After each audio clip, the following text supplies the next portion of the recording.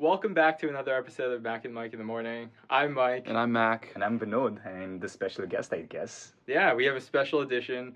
We're recording live from London. We're not actually live.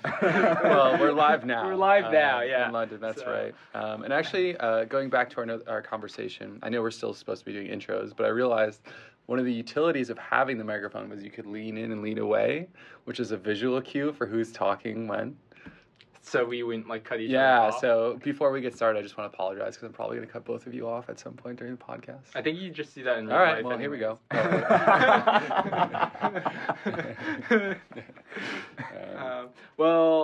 This very special episode is brought to you by our sponsor. That's right. Our sponsor, who is here with us now. Yeah. We'll let him introduce himself. Wait, I am the sponsor for this episode? Yeah, so, we're here. What do you want to talk about? Do you want to talk about anything, or is it just, fast-paced Q&A with Vinod?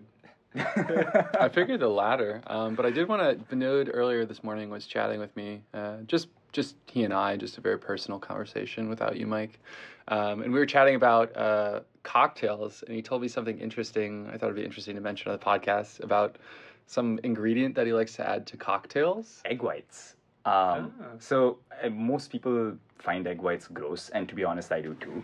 But when you mix it into a cocktail and then you shake it up, it turns into this nice dense foam that you have sitting on top of your cocktail. And it's actually dense enough that you can layer things on it. Like, you can layer a float of vermouth or some other dessert wine or something on it if you want. You can add some bitters or something so it gives an extra smell. I like the bitters thing because then you don't smell the egg white at all. Because otherwise, if you take a sniff of the cocktail, you can still smell the egg white It's a little too bit. eggy. But if you put bitters or just a bit of lime or something on top, you don't actually smell anything. So Mac was telling me that the main reason he doesn't drink heavily is because the taste of alcohol is bad. And I totally agree. I think alcohol tastes terrible.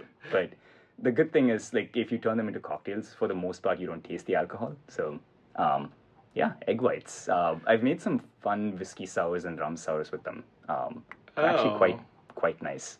Yeah, I wouldn't think to put that in a whiskey sour, I guess. So you've never had egg white? I don't really know. I don't really know how to make cocktails. I just consume them. Have you taken a cocktail class? You seem like you know how to did make years ago. Okay. But everything that I've actually learned has been from experimenting in recent years. My wife is a very willing tester, so she gives me real-time feedback on which ones work and which ones don't. So that's been helpful. Yeah, fast feedback. That's really important, right? Well, you must have known the egg white thing ahead of time, right? You couldn't have just Yeah, I mean, decided one day. A friend of mine who makes cocktails with me was like, "Oh, we should try using egg whites," and he knows how to crack an egg better than I do. So this is why the whole conversation started, because Mac and I were watching me crack this boiled egg, which we get here in the London office for breakfast. I didn't realize you. Wow. Boiled eggs. Yep. So, and Mac observed that I was very carefully cracking it around the edges. And I was like, yeah, this is from the practice that I recently got on how to crack an egg so you don't actually end up mixing everything together and you can actually strain the egg white out more easily. Yeah. Wow. I think the pros kind of just use a really fine sieve or something and just pour the whole thing in it. But what I guess we low-tech people do is we try to crack the egg in as perfect halves as possible. And yeah, exactly. We just kind of shake it about until we get just the white out. Do the little slinky move. Yeah. Yeah. Slinky move, I like that. Yeah. Well, I think Matt or someone was telling me how you can buy a carton of egg whites, right? I've seen that. It sits inconspicuously along with milk and yogurt and stuff like that, and there's just egg white there. I've never tried that though. Yeah, I feel like it's more for Rocky type people. That's hilarious. I was telling Vinod the only time I tried an egg white when I was probably in 8th grade. I'd seen the movie Rocky and decided I wanted to be Rocky, so I tried to eat 6 eggs, just in a cup, stirred up with a spoon, and it was disgusting and gross. That's really gross. I'm surprised you didn't get sick. Well, I didn't drink much of it. You tried to drink a gulp and it would just keep coming. It was all attached because it was mucousy and so then you just kind of regurgitate it and run away crying. That's funny. Yeah. All right, thanks for joining us today on Mac and Mike and the It's like tune the chimes. Yeah. No, but so speaking of alcohol, Mike, this has been a pretty big trip for you in terms of different places that you've tried, different bars. What are you saying, man? Yeah, what are you saying, man? You've turned a new leaf. No. Well, you were telling me that you had wanted to go to this gin and tin bar. That's not. No, it's a bar. So, do you know Mark and Spencer's? Yes. Do you know Mark and Spencer's? I know Mark and I know Spencer. Oh, you actually do know Spencer. But they have this thing that they sell in Mark and Spencer's called gin in a tin, and I wanted to try it because it's gin in a tin. It's like canned gin and tonic. I see. That's what I was gonna ask. Yeah. Is it just gin or is it gin pre-mixed with tonic? Yeah. But it sounds like a gin and tonic pre-mixed in a can. Yeah, it's supposed to be not good, but it's like super popular right now in London because have you heard of this TV show called Fleabag? Yes. Yeah. Yes. So apparently that's what made it popular. It's like sales have spiked because of this. Fleabag was such a good show. Yeah. Have you seen it? I've seen it. Wait, yeah. fill me in. I haven't. Why do you describe it to Mac? It's unusual. Like when I saw the first episode or two, I didn't know if I was gonna like it or not. But eventually, it grew on you. So like, the whole shooting style is such that like, this person's going through like, I mean, it's ups and downs that most people go through, but Sure. like a really humorous and somewhat dark take on it. Okay. But every once in a while, like she pans to the camera and she talks directly to the camera. Oh, like a and so it's monologue. like, you're kind of following her along in her life journey as opposed to like, this clearly being a produced shoot or something. So it's very interesting. And Yeah. like, she goes through more ups and downs than the average person does, to put it mildly. But it's quite interesting. And the way that like, she cracks jokes with the viewers and like pans to them every once in a while to kind of like, the whole self-deprecating humor of like how miserable her life is, things like that. Yeah. But it's so well done. I think it won a bunch of Emmys this time, right? Yeah, I think it did. I think she won an Emmy at least, and then for acting and writing, I think. Yeah, and she was on SNL. Is it similar to like The Office, like where they do the talking heads, or? So The Office is done in a like fake documentary style where like everybody's aware of this. Yeah. This is like from her point of view where she'll like it's going and then she'll like turn to the camera and like start talking about like what just happened. Oh, It's a really interesting setup. Interesting. Yeah, I thought the same thing though when I first started watching it. I was like, I'm not sure if I'll like this. Yeah. Because it seemed pretty distracting, but it actually ended up working out really well. Like I watched the whole thing in like a weekend or something. There aren't very many episodes. Yeah. There was one particular episode that stuck with me, in which they did this whole like panning to the camera and talking to the camera thing really, really well. Yeah. Where I think her sister and this lawyer that she's hiring for the Fleabag character were basically having this like witty back and forth lawyer banter exchange, and like she keeps panning back to the camera in between the conversation like super fast, right? Like this is like every couple of seconds she's like panning to the camera and having a conversation about how she thinks that there is some sexual tension between her sister and like the other lawyer that they're talking with. But it was really well done. Yeah. And it was so good, my wife and I had to rewind and watch that thing all over again just because it was so well done. That's funny. It reminds me of we used to do you were part of improv, the improv troupe in New York. We used to do a monologue, so you'd be interacting with your partner, you'd be having a scene, and then one of you would turn to face the audience, and then say some monologue or talk to the camera, but you'd be inventing other parts of the story that then your character would have to play off of. Yeah, I wasn't into you- improv as much as you. Oh, okay. I was gonna say I thought you were there for that rehearsal. I don't think I was there for No, that. No. that was a good Yeah. time. Yeah. No, that sounds like interesting. I wasn't as good as improv as Mac. I think you were. I think you were just not as excited about it as I was. There are some improv offsites in New York. I don't know if you guys have ever tried one of these, but I think Lenny and the Artillery folks did this at some point. Really? Yeah. Artillery Folks? Yeah. Okay. They did like some kind of improv offsite at some point. Oh, wow, we should do They one. found it quite fun, apparently.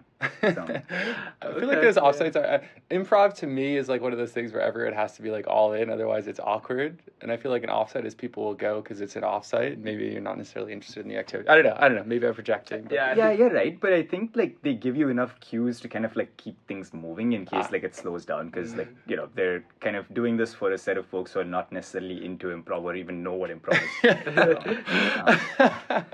Could you imagine going in that knowing what improv is? I mean, I understand that people don't, but I'm just like, it would be like if I showed up to like, I don't know, like skydiving and not know what skydiving was. Like, oh, I'm going to be jumping off a plane? What? It reminds me of the time we did karaoke. I feel like karaoke is a sort of improv, but we did it with the artillery team. That was a fun time. That was for the... That was my going away I thing, know. yeah. Wait, you weren't there for that.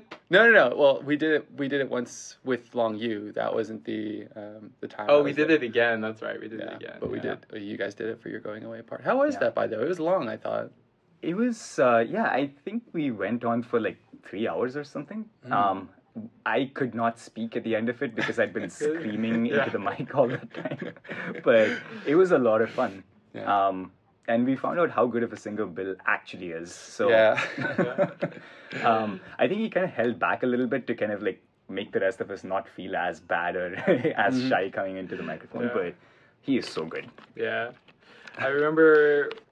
I think it was your going away thing was in the summer, because I feel like we walked into the karaoke place and it was still light out. Yeah. And I was like, I've never walked into a karaoke place while it's still light out. It's like, it's not something you do during the day. It's like all dark in there anyways, but it's just like really disorienting. It's just really funny. That place was really dark. Yeah. It took a while to adjust from the outside. That's probably the point, right? Is you don't want people staring at you. It's like a casino, right? Yeah. Like, you don't want to know there's daylight, because they charge by like the hour, right? And so like they never want you to leave. I thought they would charge by like the bucket of like beers that They also bring charge you the beer. Oh, okay. The karaoke is actually, I think, done by the hour. Makes sense. Yeah. So we walked into a casino last time we were here. That's right, we did. I'll tell the story. It's a short story, so it's not a big investment for the podcast. But we were walking through, what's the name of the square? Leicester Square? Yes, Leicester. Yeah, one of those. You all know how it's pronounced. And That's very confused right now. we were looking for, it was a year and a half ago, it was the playoffs. We were looking for some place that was playing the Patriots versus whoever they were. The Jacksonville Jaguars. Was it the Jags? Yeah. And so we were just kind of like stumbling around looking for a place, and we had gone into a few, like I don't know if this was before we stumbled or after we stumbled upon like an Applebee's or Fridays or one of these places. No TVs, which is funny to Mike and I because the whole point of going to an Applebee's or Fridays is like watch TV. But then we finally like walk into this casino that we figure might have some entertainment, and they do have the game. But I'm carrying like a vlog camera and I'm wearing like a hood and a hat or whatever. So like immediately I get stopped by security and like they question us. And when we finally get in the place, there was no room. It was standing room only. Yeah, and even then, like only, we were awkwardly in the way of like the waiters and waitresses when we were trying to just watch the game. So we ended up leaving and finding an American sports bar, right, somewhere in London, or pub or whatever. It was an American bar. Yeah. Mac didn't realize it, but after we left, I pointed. He's like, "How'd you know this was an American place?" I'm like, we turned around and we just looked at it. It was just covered in American flags, like just very like so American, classically American, just like flags everywhere. Yeah, it was funny. It was really funny. I would like walk out. I was like, what a funny, how funny that they were playing the game. Like, how lucky are we? And then we turn around, it's just a wall of American flags. It's like, it's probably where everybody go watch it to American sports. Yeah. Although I was in the hotel room the other night, it was Sunday, and I was trying to look for like football, and I found there was one channel with British commentary for like the Vikings game or whatever game was on. I thought it was interesting. And you know who was on it? In addition to the British commentator, was Takeo Spikes, who used to be a Buffalo Bills linebacker. And I was like, Takeo, what are you doing over here?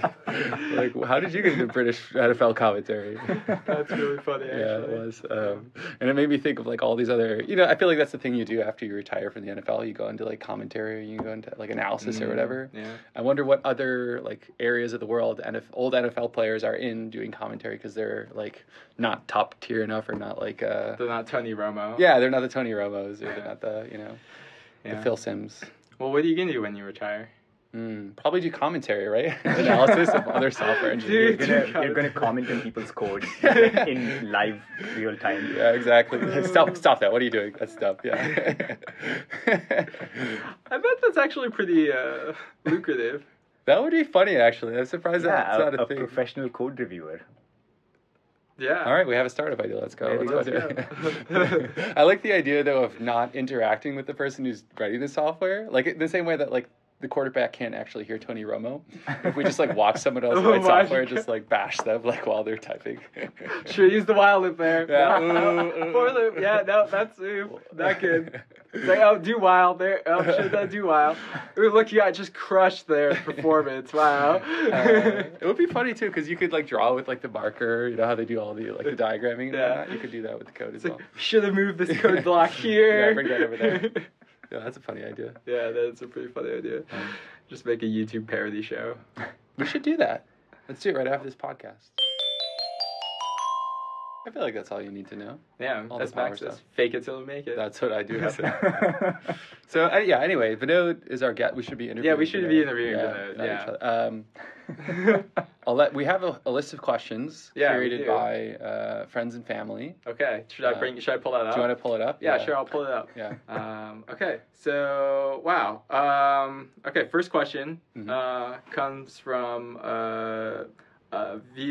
listener named David, last name unknown. This could actually be a number of people, unfortunately. I was gonna say poor Vinod doesn't actually. Doesn't actually know.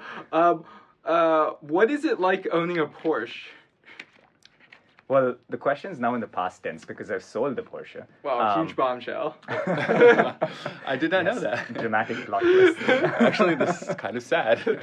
I sold it over the summer, but it was a lot of fun. I think it's one of those cars where like I could always like cheer myself up by driving it. It was a stick shift. I think driving it on the East Coast was a little bit more challenging because I could not pull it out for many times of the year. It's a rear-wheel drive, which means if you happen to get stuck in a snowbank or something, like you're actually stuck. Not that ever happened, but it's a possibility. But in California, of course, it was tons and tons of fun. I enjoyed driving on a lot of the Bay Area mountain roads with it, and like just the feeling of like shifting the gears and moving stuff around was a ton of fun. The other nice thing about this particular car, which was a Cayman S, is that the engine is actually in the middle of the car as opposed to the rear, which is where most Porsches have it, or the front, which is where most other cars have the engine. Having the engine right in the middle of the car and basically slung low means that you have a low and central center of gravity. So it's really hard for you to do something stupid with the car. Like, you know, you can, if you tried going too fast around a curve, like most cars, you would either spin out one way or another. But in this car, like you would actually be able to do it relatively safely. Not that I recommend doing this on a mountain road at any time, just mind you, and as a warning for all of our listeners. But you can. Interesting. Where does so I'm thinking an engine is like large. Yes. Like where does the engine sit if it's in the middle of the... It's like literally right behind the seats. Oh. Yeah, so it's like the car only has two seats. Right, so that explains why it's... So it's like right behind them, and then there's like a little bit of a trunk space behind that. I see. So it's like you, and then there's the engine right behind you, and then there's the trunk behind that. And is that the idea behind having the engine there? Just having the center of gravity and center of mass? Yep. Nice. Yeah. So but unfortunately, it's now gone. Yeah. And I am moving on to larger cars. So... Okay. Yeah. So what do you have now? I have inherited my wife's old Golf R, which we had in the East Coast before we moved back to California. And she has a Tesla now. This was the compromise that we worked out in order for me to get my way and for us to stay closer to Facebook as opposed to closer to her work. So she gets the longer commute, but she also gets the nicer car. So this is what we worked out. Really nice car. And have you tried is it like one of the Teslas with autopilot? It is, yeah. It's kind of magical, actually. It does a lot of stuff. So there are things it cannot do. You can't drive it on city streets because it doesn't know how to recognize signals and stop signs and stuff like that, or pedestrians. So you want to be careful if you're driving in the city. But if you're driving on a freeway, it's amazing. It takes care of all the little turns on the road. It makes sure to like maintain enough distance from cars. It can switch lanes on its own. It can even switch freeways on its own. So like if you're switching from like one freeway to another freeway, it can do that interchange on its own without you having to do anything. Nice. Wow. Yeah. Wow. That's kind of crazy. Yeah. I remember, do you know David Cho? Yes. So he just got a Tesla 3. Our question provider for. Yeah, question provider. No, that was not. Well, I don't know actually. It didn't give a last name. It could have been It could David. be Chow. any David, Yeah, right? right. He just got a Tesla 3, I think, and he drove me to the airport one time in it, and he was showing me autopilot, and I was like, this is so scary. Yeah. I'm like, I know how software gets made. I'm like, but it was actually kind of cool. Like he was showing me, like you tell it to change, it would like change lanes, and it would actually just like follow cars on like one-on-one. It's pretty easy, I guess. It's just like a straight pass to the airport. But I was like, this is kind of scary though. Yeah, I was freaking out the first time I tried autopilot as well. Luckily, I had a friend with me whose wife worked at Tesla at the time. And so they were more familiar with how to use autopilot. And so he showed me how to do the whole thing. So I built up a little bit of comfort doing that. Right. Yeah, but if I had to try it out on my own for the first time, like I would be terrified. Like I think my wife still doesn't use it on her own if I'm not in the car. It's like, if we go down, we're going down together. I'm taking you down with me. Oh man. Yeah, it's funny. I kind of felt the same way about. It's not the same, but like my Honda, my new favorite car in the world. Christine gives me a hard time because I really love our car. Has cruise control that will maintain distance between you and the car. So it's like, Oh, nice. it's simple, but it's nice in that I don't have to worry about like constantly pumping the brakes when we're in like traffic. I can't just let the car like start and stop on its own. But it took a while for me to at least trust the car to like stop. Yeah. Right, because I wasn't sure if it was actually going to stop, and it would be like a little bit like too late for comfort sometimes. But now I'm just like, yeah, it stops like more reliably than I do. It'll let me know when I'm about to rear-end someone. So Yeah. The idea of like earning trust is interesting. Is it very conservative in the way that it like maintains distance and stuff? You or can is pick. it okay? Yeah, you can pick how far back you want to sit from the cars in front of you, which is You nice. can pick. Yeah, Wow. it's got like 4 different levels. It's like 1 inch. Yeah, It's like get as close as possible to the Yeah. other car. Option number 1 is like Manhattan, like taxi driver. Yeah. Option 4 is like sitting a mile and a half back. But, I'm usually sitting between option 2 and option 3. So Yeah, yeah, that's great. it's yeah. Should I ask the next question? Yeah, why don't you ask the next question? Sorry, let me pull it up real quick. Oh, interesting. This is a question we have from another Vinod, actually. Maybe a troll. And they're asking, Vinod, what is your proudest accomplishment in life? This is getting deep very quickly. Wow. Wow. Yeah. Or maybe proudest might be a bit of a superlative, but maybe one of your proudest. I was hiring you guys onto the team in New York. What a Wow. setup. Yeah. Yeah. Softball question. Real softball question right there. It's a good question.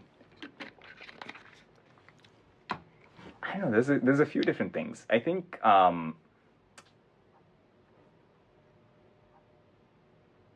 let's see. So I guess if I think outside of work, I think one particularly proud and memorable moment for me was just like my wife and I moving in together, because it had been a really, really long time.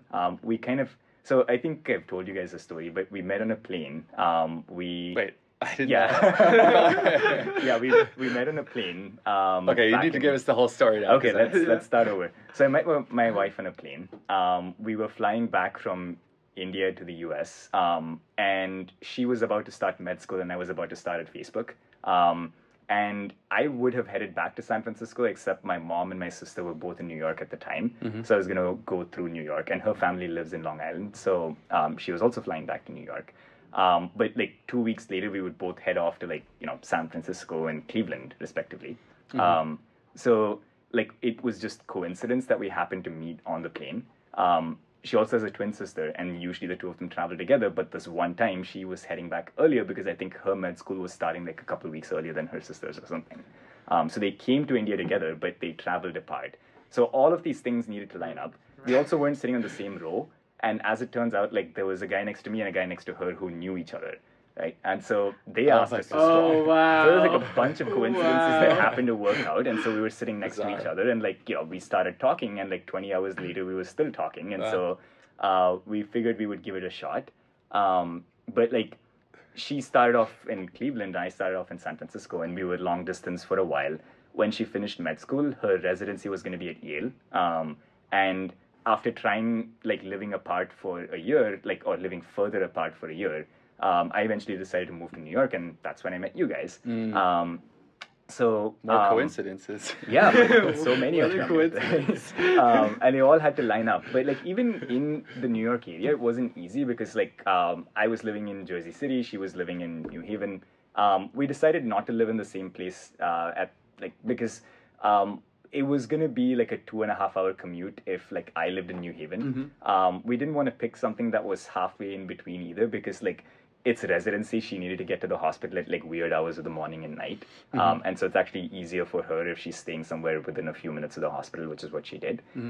So we figured, okay, it's just 2 more years, like let's power through this. And we did, but it was rough at times. But eventually we did manage to move in together in California. And I was pretty proud that finally happened. So, could have flamed out at so many different points, but it didn't. Major brownie points earned today by Vinod.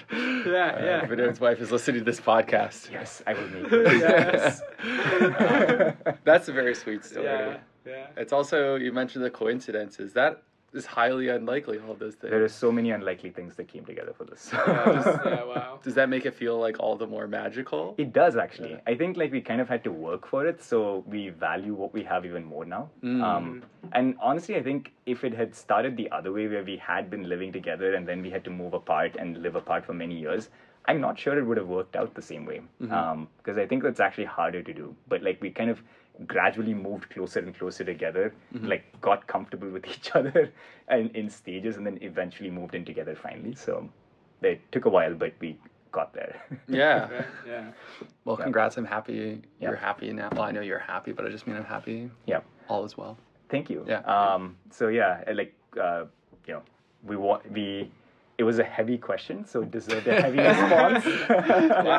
Yeah, heavy question from other Vinod. From other Vinod. Wow. I totally did not ask this question myself just to earn this job. Yeah. Just putting that out there. The greatest setup of all time. Yeah. Mac, what was your proudest accomplishment? Wow. When Christine and I, let me think here. That's really hard to follow up. Oh man, wow.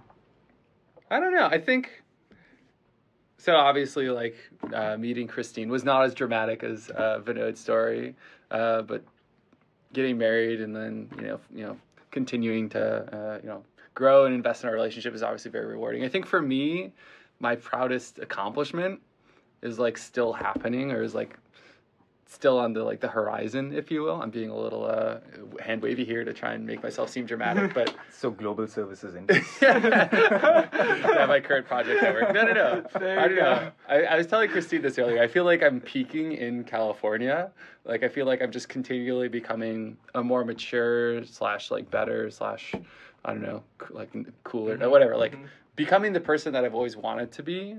Like with each day that's passing, and for me that's like an accomplishment in and of itself, and so I'm excited to see like how far I can take it and how far I can strive to become that person or whatever. So I don't think there's any like one moment or like time that I'm like most proud of. I think I'm most proud of who I'm becoming now that I've moved to California.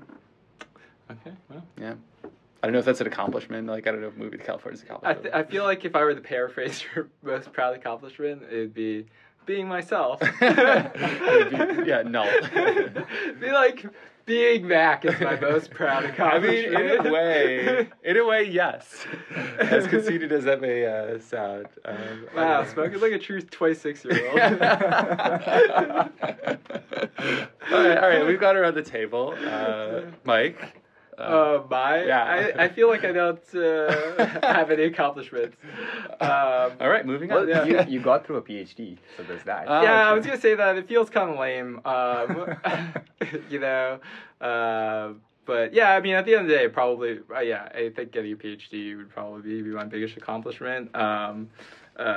Mostly just because, I don't know, I feel like sticking through it was particularly tough. I feel like as with anything, like any accomplishment, right, there are like ups and downs, and I think there were, But at the end of the day, yeah, I mean, it's nice to say that you've done something. You have this piece of work that you can say that, hey, I've done and have spent a considerable amount of my life doing, and yeah, it's nice. Yeah, I mean, it takes a huge amount of commitment. So props to you for sticking through it and actually making it happen. Yeah, unclear if it's the right commitment, but it was a commitment. It was a commitment. The nice thing about it is it's a finite amount of time. Well, sort of finite. It's a finite amount of time, right, of commitment. So it's a long time, but it's a finite, right? It's not like But marriage. now you get to be called Dr. Mike Chow, so there's that. Yeah, that's true. But nobody calls me Dr. Mike Chow. Yeah. You just need to start using it. No, wait, is it you or our other sponsor, Dr. David Meisner, who uses doctor whenever he fills out like flight information or stuff like that? It's definitely Meisner. Okay. Meisner power moves. Yeah, right. Are there any doctors on the plane? Yeah. Slouches down. Slouches down. David just raises his hand. So, I think I spotted this a few years ago when I was managing him, where so I get expense reports from his travels and stuff. And so I look at the hotel bill and I was like, yeah, it says Dr. David Meisner up there. And I was like, really now? Weird flex. Yeah. That's great. That's really, really great. So you should start doing that. And then when hotels greet you, they'll be like, welcome, Dr. Chow. We have your room for you. That's true, Yeah, I feel like it's just like a ego boost. It really is. Yeah, an ego boost. Like maybe you'll get extra perks. Who knows? Yeah. Maybe you'll get that room with the jacuzzi. For being a doctor. For being a doctor. Just for saying doctor on the hotel form. Yeah, I guess is there any validation of that? Like, should I start using the doctor reg? You gotta earn it, man. You gotta True, stick true. through the PhD. True. Yeah. I don't think I ever could. Too much. I don't think it's commitment. It's just too much hard work. Do you want to ask the next question from the list? Okay, fine. Next question. So we have a question from Spartan Race Enthusiast. No idea who this is, actually. But would you ever run a Spartan race? No. No. All right, there we go. That was a pretty simple one. That was a pretty simple It's yes like or no way too much question. punishment for getting exercise in. I like soccer. It's less violent. You don't have to jump over flaming rocks and all the other stuff. So Yeah, we've talked about soccer. What's your favorite? I know your favorite soccer team, but I'm asking it so that people the feel folks can- know. yeah, what's folks your at home. favorite soccer team? it's Inter Milan. They're a team in Italy. When I was growing up, I used to watch Italian soccer on TV, and the Brazilian Ronaldo, the bald guy, just joined that team at the time. And like growing up, every kid wanted to be Ronaldo, so that's the team I started to watch. And like long after Ronaldo left, that's the team that I continue to put my commitment and investment in. It's one of those things where you question yourself as to, am I making the right commitment? But like in 2010, the year I met my wife, actually, they did win the Champions League, which is like the biggest European club trophy. So that did happen after 50 years of waiting or something. So ups and downs. That's of sports fandom. Yeah, another coincidence too as well. That's really funny. What's a coincidence? Well, That the happened year in 2010. Oh, yeah. that happened in 2010. Yeah, I remember watching that one actually. Yeah, that you watched the. the Champions League. Yeah, I was like, I have a lot of friends in college who were into Okay. soccer, so that's probably the peak of my soccer following. We were planning on going to a game this week at some point, right? Premier League, Yeah. but we never planned it out, so We we're never probably really not going to end up planned going. it out, yeah. I'm sure you've been to. I have not been to a Premier League game. Oh, really? The only Inter matches that I've watched live are in the US, actually. Because every once in a while, like the European clubs come over to the US in the summer and play a few friendly games, earn some revenue, get to sign some jerseys and stuff for people. So I've only seen those. I haven't actually been to the stadium in Milan to watch the game. I've been to the stadium separately, but there wasn't a game going on when I was there. So, But you could always squint and imagine, and yeah, exactly. it's just as good. So you must know. No, you go. No, go you ahead. go. No, you go. Go ahead. I was gonna say. So you must know then that soccer, as we Americans say, within the U.S. is not as big as other sports like football, baseball, tennis. So what's the missing piece here? Like, why is soccer not as big in America? Or what do we need to do to make it as big? Those are excellent questions. I think one of the challenges with soccer is that it's actually harder to monetize than most other American sports. Like, so my theory, at least for a while now, has been that like there are inherently more breaks built into basketball and football and so on. And so you can sneak in a lot of advertisements and a lot of ad revenue from every single game, right? You can't do that in soccer because it's like 45 continuous minutes and a 15-minute break and then another 45 continuous minutes. So it's just much harder to monetize. So there's like less money that goes into it in general. Right. In Europe, I mean, they've been doing it for centuries, which is why they continue to invest heavily in it. But like, I don't know, I feel like it's just, at least for the US, where like a lot of big businesses are involved in just about every aspect of life. Yeah. It's really hard for them to justify monetizing soccer the same way. So the only way that it makes it is if it gets enough government funding. And I don't think there will be as much government funding as there will be private investment. Like every soccer club team in the US is actually owned by some private entity as well, right? So Yeah. that's why I think it's not as popular. But you never know. There could be various other reasons for it. Yeah. No, that's a really good answer. I thought you were just going to say because Americans are dumb or something. Yeah. So would you be in favor then of like breaking up matches into like 15-minute chunks? Absolutely not. Okay. What? No, I don't know. I think it would be a hard sell in either direction. Like because the rest of the world's not going to do it, right? Like, Right. So there are justifications for like shortening or adding more breaks into games. Like for instance, when you play matches in peak summer, it is like physically hotter, and so like you're going to need more hydration breaks and things like that. Right. So in like games that happen over the summer, like the World Cup games and so on, they do actually take like more water breaks and stuff. But I haven't actually seen like advertisers trying to sneak in a few ads during those water breaks. So I'm not sure if that's enough. And I don't think it'll happen throughout the year.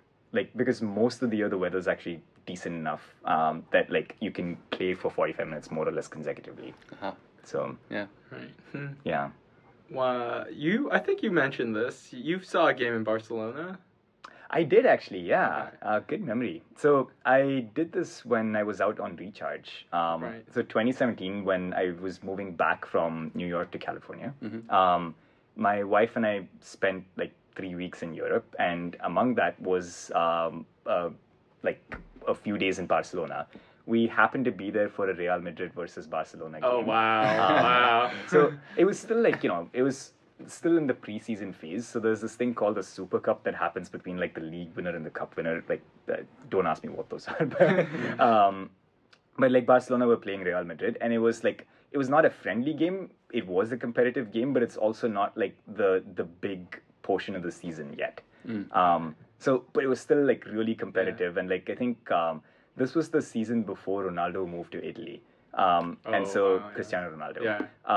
And so like I remember he came on as a second half substitute and had these 10 minutes where like he scored a goal and then got 2 yellow cards and got himself sent off. So Real Madrid finished the game with like 10 people, but they still managed to win the game in the end. Wow. Wow. Yep. And it was kind of crazy because like the Barcelona fans all around, this wasn't like, as I said, this wasn't even a big game. This was just like one of the preseason cups that happens. Sure. But the fans were so broken up about it. Like there were like these kids that were crying on the way out, and like a few adults were crying with them, and like it was, yeah, it was so dramatic. Oh my God. Yeah. But it was also just kind of interesting to see like the whole city come in for the game, and the stadium was like completely packed, even though this was like again early season game and everything. Yeah. So kind of awesome. Wow. Good memory, Mike. Yeah, I mean, I remember things. That's why he got the PhD. Yeah, right. This must come with a PhD. Yeah. Well, since we're in London, maybe we can ask a London question, huh? I think we can. Yeah. Yeah. What's your favorite thing about London? Or what do you enjoy? Every single time you come to London, what do you enjoy most? Or what is something that you enjoy about the lifestyle here, or something that you have to go do? The Indian food, actually. London has fantastic Indian food. Like, I honestly think it's better than most places in India, even. Wow. So I don't know, like there's a lot of really good high quality Indian places here. Like by high quality I mean like Michelin starred, or like, you know, places that have had Michelin stars in the past and things like that. So like, and there's a bunch around the central London area. So like within like a 20-minute walk of anywhere from here, you'd probably find like a handful of Michelin starred restaurants here, and they're so good. They all have fantastic tasting menus. So I would highly recommend trying that sometime. But even if you don't want to go all the way to a Michelin star restaurant, there are other Indian places as well, which are also really, really good because the standard is pretty high overall. So. Yeah. So better than New York even? Yes. I think New York has one or two of these places. So there's one called Indian Accent, which I forget exactly where it is. I feel like it's somewhere in Midtown. But that's like the one place that I've been to in New York, which is like, you know, it's outstanding Indian food. And there's like 5 or 6 of them here. Right? So Yeah, wow. Yeah. Have you ever been to a Michelin star restaurant? I think I have once, right? There's some place that's really close to the office that we went with Long Yu. That's not an actual Michelin It's star. the cheapest is it? Michelin star restaurant in all of Tim Ho Wan. Yeah, Tim Ho Wan, that's right. Yeah. Oh, this is that Michelin star dim sum place. Yeah, that's right. I'm not I've a heard fan of of this it. one. I'm not a fan at all. Oh. Okay. Yeah, I mean- I think you gotta go to Chinatown for real dim sum. Yeah, I mean, I haven't been to any other Michelin star restaurants besides that one. Oh, wow. Yeah, that was an interesting time actually. We tried for the first time chicken's feet, and Gene. Long Yu was like a huge fan of it. I guess he had him growing up. Matt McNally and I had not. But we were like, you know, we were good sports, so we tried it, and I think Matt was just like, his stomach was turning when. No. Yeah, so good. Like, it was like, I don't know, it was like an interesting, you know, texture and taste or whatever. It was very greasy, and you have to like pick out the little bones. And, Yeah. I'm getting like No. the shivers like thinking about it. But, that's all I remember from that trip. My mind just went blank after that. So, what about you? Are you a big Michelin star aficionado? No, I'm not really a big foodie. I tell people this. I'm not a big foodie. I'll enjoy like a good restaurant experience, but it's really generally like with the company I'm with. Like, you know, if I went to like a Michelin star restaurant by myself, I don't think I would particularly. I mean, I enjoy the food. Like, I guess I could probably taste that it's like better, right? And I can appreciate that. Yeah. But at the end of the day, I'm like, okay, I can go somewhere else and also just like eat it, or, you know, it depends on the company I'm with, right? And I'm sure I would have a good time if I were like with people I'd like, but yeah, I can appreciate good experiences. This is a nice segue. Speaking of, well, I was going to say that it was a great segue, right? Because we like to, not that we're ending the show, but we kind of are because we have 2 minutes left. But there you go. We like to, before we end, talk about one new experience that we had in the past week. So we usually go around the table and just talk about it. So Mac will go first to let you think of something, and then I'll go. And then Yeah, I'm happy. So this was a big one for me, and I don't know if it counts because I flew Norwegian, but it was my first time in business class or first class or anything that's not like coach / economy or whatever. It was actually really nice. The seats, you know, reclined like 45 degrees, which wasn't like all the way, but it was much better than like the 2 degrees or, you know, whatever they'll give you back in coach. I got lots of attention from all like this, like people were bringing me drinks and food, and I had meals and TV and like a large like seat with lots of windows. So it was great. First time business class. How would you rate it 1 to 10? No 7. I mean, I was still flying. Like, it's still not as comfortable as like being in like an actual bed. Right, so I feel like I couldn't go higher than a 7 for that reason alone. Like, but you can't give it a 7. So So 6. I'd go 6. I think I'd go 6. Wow. Okay. That's okay. Yeah. This a little bit unrelated, but I feel like relevant, so I'll bring it up. What's the proper way to flatulate in business class? Because I feel like in economy you can kind of just like let it go, and people are like, it's economy. I don't know. Okay. I don't know. I think you just let it go. Yeah. You have even more space. So yeah, exactly. It's not even like your post seatmates have to be there for it. So Okay. Good. Cool. All right. Then. Good to know for the way back. Okay. So one new experience I did, which was actually last night, I went on a ghost tour. in London. Oh, nice. Yeah, it was a part of a free tour. You tip the guy at the end, but it was it was pretty good. We heard about ghosts in London, and really interesting. Didn't fall asleep standing up. And what's cool was it was actually through a part of London I hadn't seen too much, like through St. James Park. It was actually, I generally tend to avoid more like touristy things when I travel, but this was something that was okay, fine, I could do this. So yeah.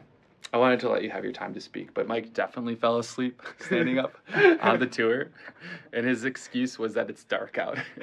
It was really dark out. Like, surprisingly, you're in the middle of a park and there's no lights. It's really dark out. It's really easy to fall asleep. I'm just saying. Then I tried to take a picture of Mike while I was sleeping, but my flash was on, so I was like super. So you just blinded the whole group. I caused a scene. Yeah. But, that was fun. Yeah. Good times.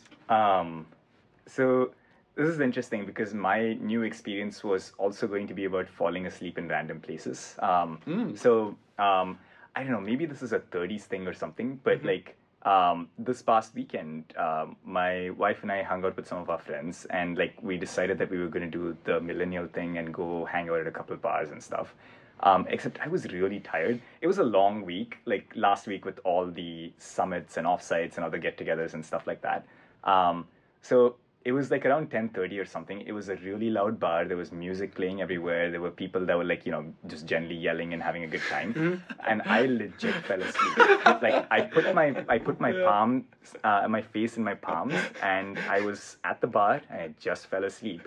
And at some point, like I think all my friends took pictures of me sleeping and stuff. And like, the sad part was I didn't even care. It's like I'm just gonna go for it. Yeah. I'm so tired right now.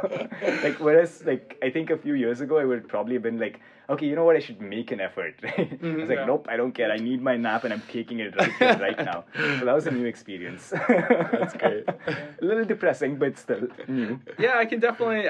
I mean, who hasn't done that, right? I've definitely done that. I've definitely done that. At a bar? No. Yeah, I've definitely fallen asleep at bars. I've fallen asleep playing board games, just like head down on the table. I've fallen asleep on the bus. I've fallen asleep, anywhere you could probably think of. I've fallen asleep. Yeah, I have lots of pictures to prove. I know. All right, I need to go find Ahmed. Great, yeah. Thank you guys for having me. This was fun. It felt like a regular conversation rather than the fancy setup and everything. So I guess the phone setup does actually work. So. Yeah. We'll see you the end product. But yeah, thanks for coming on. Yeah, thanks, Vinip. Thank you.